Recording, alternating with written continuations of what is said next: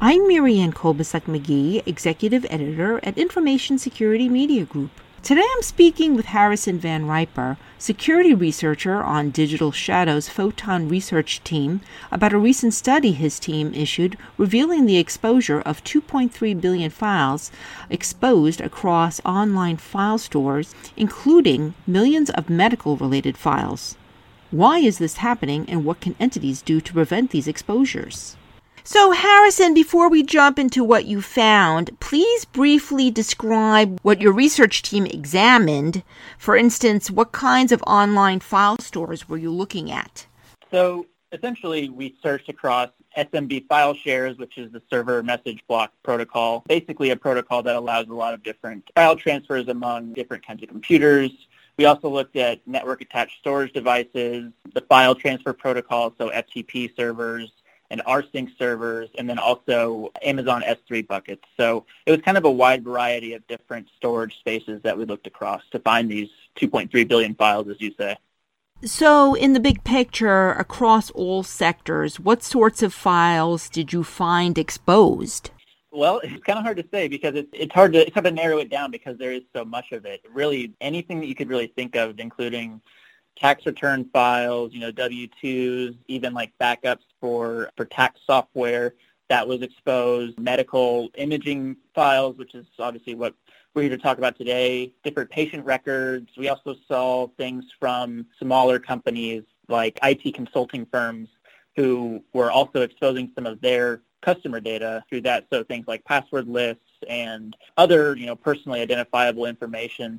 It kind of ran the gamut. It didn't just stop at, kind of a couple different things. It was kind of anything that you could really think of was out there available online. So now drilling down in the healthcare sector, you mentioned medical-related files, imaging. Tell me a little bit more about what sorts of health-related files were exposed and what were the main causes? I would say that the majority of it, so in total, across the file types that we searched, we saw 4.7 million medical / healthcare related files. Out of that, 4.4 million were medical imaging files that were being exposed publicly. And, these were things like x-rays, essentially a lot of DICOM files, so DCM files, which, in the healthcare industry is pretty well known to be the main medical imaging kind of file type. So that was kind of the bulk of it that I would say that we found available.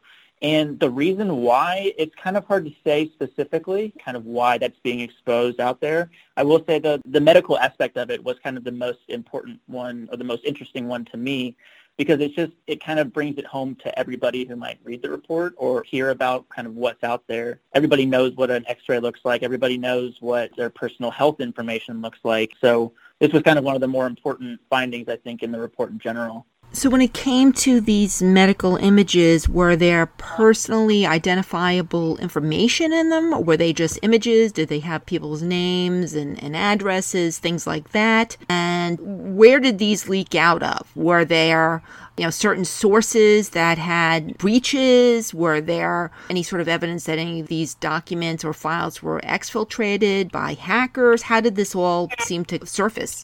I would say that going to the question of how, it's difficult to say specifically how these were kind of exposed, mainly because there were so many files and so many different sources. We weren't able to kind of deep dive, analyze each specific one. I will say, though, that we saw them across all those different file stores that I mentioned earlier. So FTP servers was a big one. Amazon S3 buckets was another big one. And these were simply exposed online, and there's no real indication that a malicious threat actor went out there and downloaded these files. However, it is possible, right? I think the fact that they are exposed and the fact that we were able to find them means that it is possible for somebody with more malicious intent to find them as well. Going back to the information part of it, on a lot of x-rays, they obviously have patient names and, patient identifiers. They also have the date of the appointment or the date of when that medical image was taken. And again, just kind of while we were going through it, we didn't want to be too descriptive or too intent on trying to find out each specific file that we have and each person that's in there because it is a lot of very personal records. So we ourselves don't want to have to trove through all of that. But yeah, I would say that the main things that are included on those images are names, dates of birth, and then patient IDs for the hospital or wherever those images were taken, as well as maybe a appointment date. So typically from a malicious threat actor's point of view, you could take that information to begin with and then pair that up with maybe a different data set, and then you kind of get a grander view of what this person's overall kind of identity online is. And then depending on the threat actor, you can do different kinds of things with it maliciously. So based on what you found and the possible sources of how this data or these files got exposed, are there certain security mistakes that these entities seem to be making to allow these sorts of files to be exposed? Is it misconfigured servers? Is it, forgetting to do certain steps in protecting this data? What sorts of mistakes does this indicate? I think a lot of it comes from possibly a remote access point of view. We live in a kind of day and age where, we're starting to move to more remote. I'll use the example of like a remote doctor, where this data is going to be traveling across the internet from patient to doctor and, back and forth without the need really for an office or a hospital visit or anything like that. So securing that data is obviously going to be key.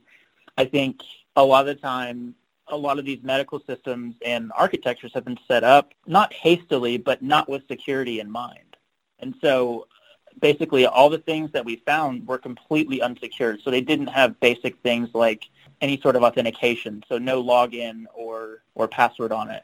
They were just widely available if you knew kind of where you were going. So if you knew that IP address to that FTP server or that domain where the AWS Amazon S3 bucket is being hosted, if you know that identifier, then you can just navigate there and with no sort of authentication needed, so no password, nothing like that.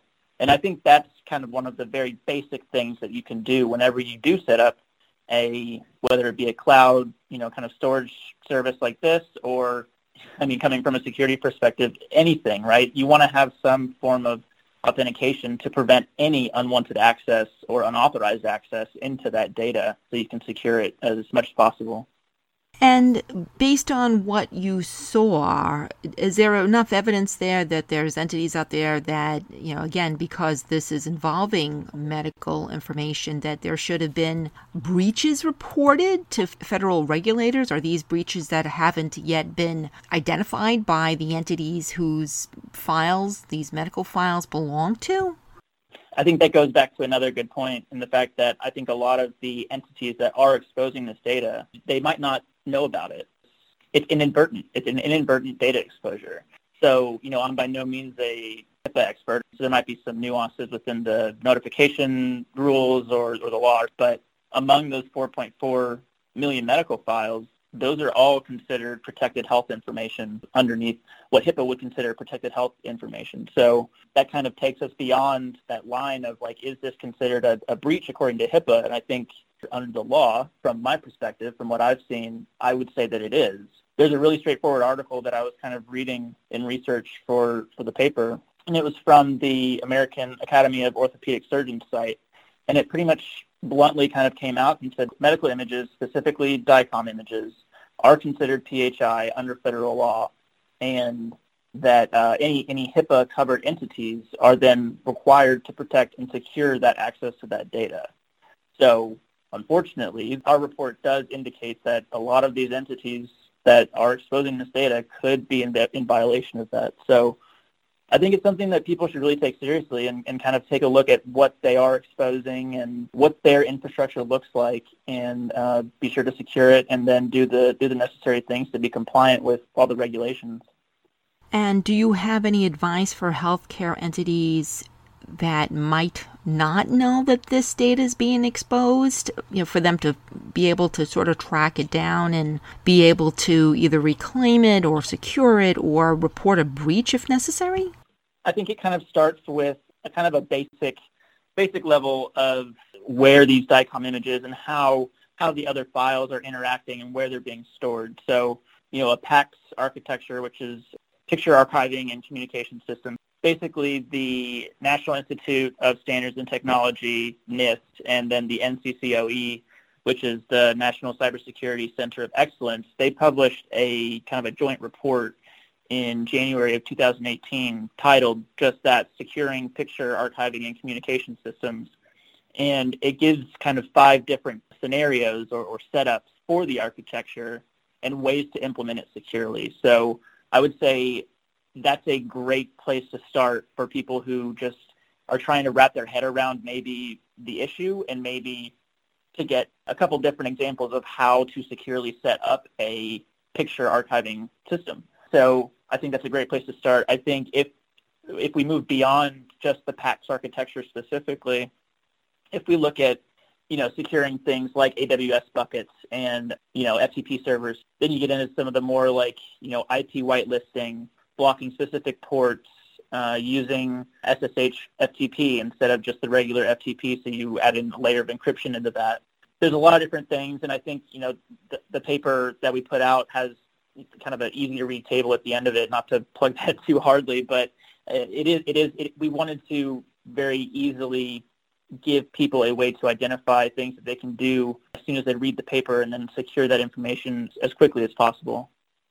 And finally, Harrison, any advice to organizations whose data you found? Is there some way for them to get a heads up that their data is out there? Or is there something that organizations should be keeping their eye on in case they do have any of their patient files out there exposed in this way? Yeah, again, I guess I would go back to that report published by NIST and NCCOE. I think it's easy to say from the outside looking in to say, these files or these pieces of data should not be on this open FTP server or something like that. Obviously, there are going to be reasons that are specific to that company or specific to that healthcare entity, why they're there and why they exist in the ways that they do.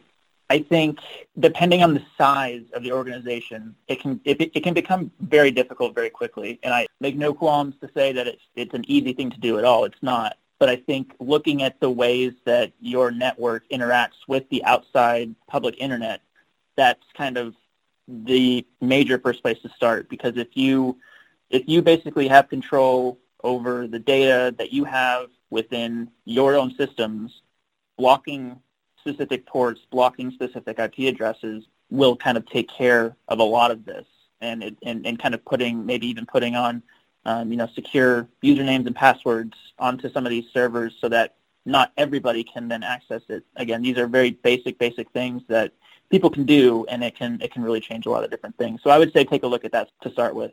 Thanks, Harrison. I've been speaking to Harrison Van Riper. I'm Marianne Kolbasuk-McGee of Information Security Media Group. Thanks for listening.